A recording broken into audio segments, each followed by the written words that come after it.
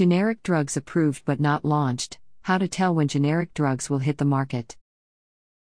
Just because a drug has received FDA approval does not mean that it is available in the marketplace. But, why would a company go through all the trouble and expense getting FDA approval for drug, only to not launch it? There are strategic reasons why a company go through the trouble of getting approval, yet not launch a drug, and there are ways to track indicators of when an approved drug will be available on the market. Case study: Apixaban. Apixaban was first approved as Eliquis by Bristol Myers Squibb in 2012. It was protected by 3 patents.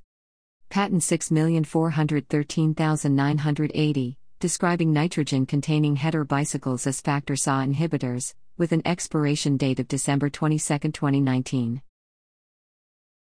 Patent 6,967,208, describing lactam-containing compounds and derivatives thereof as factor SA inhibitors, with an expiration date of November 11, 2026.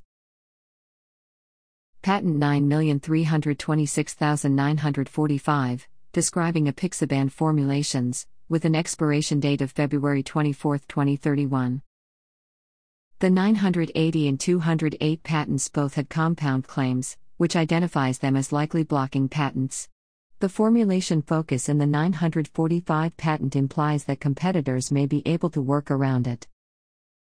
Litigation related to Apixaban, see Figure 1, indicates that all 3 patents faced challenges.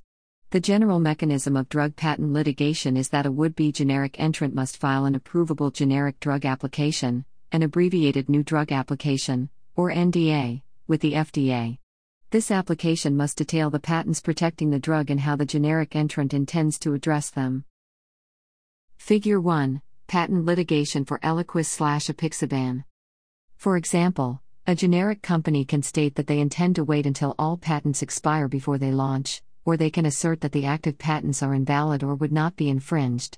If the patent holder disagrees with the invalidity/non-infringement statements, then they can sue the generic entrant and also trigger a 30-month delay in FDA approval of the generic application. On December 23, 2019, Micro Labs and Mylan obtained generic approvals for Apixaban, see Figure 2. However, the drug was not available on the market. Why? It appears that this was a case of avoiding an at-risk launch. Without access to the original ANDA, their proprietary, one can only use the available information to assert its contents. BMS's lawsuit against Mylan was initiated on April 5, 2017. A 30-month delay applied to this case would have expired on October 5, 2019, at which point Mylan would have been able to obtain an ANDA approval and launch at risk even if the lawsuit were still in process. Figure 2, Generic Apixaban Approvals. Figure 2, Generic Apixaban Approvals.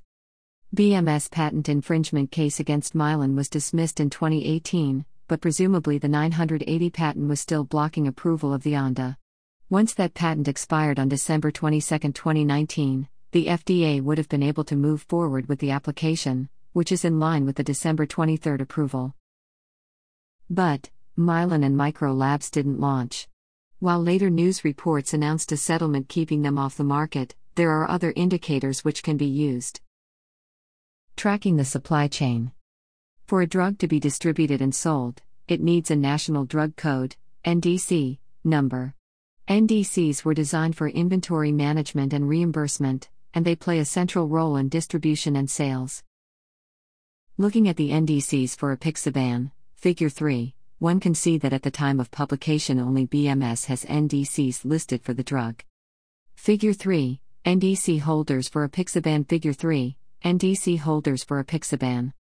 Other upstream factors, such as drug master files and API manufacturer listings, are other complementary indicators of actual drug launch, but the simplest way to see if an FDA-approved drug has actually launched on the market is to track the NDC codes.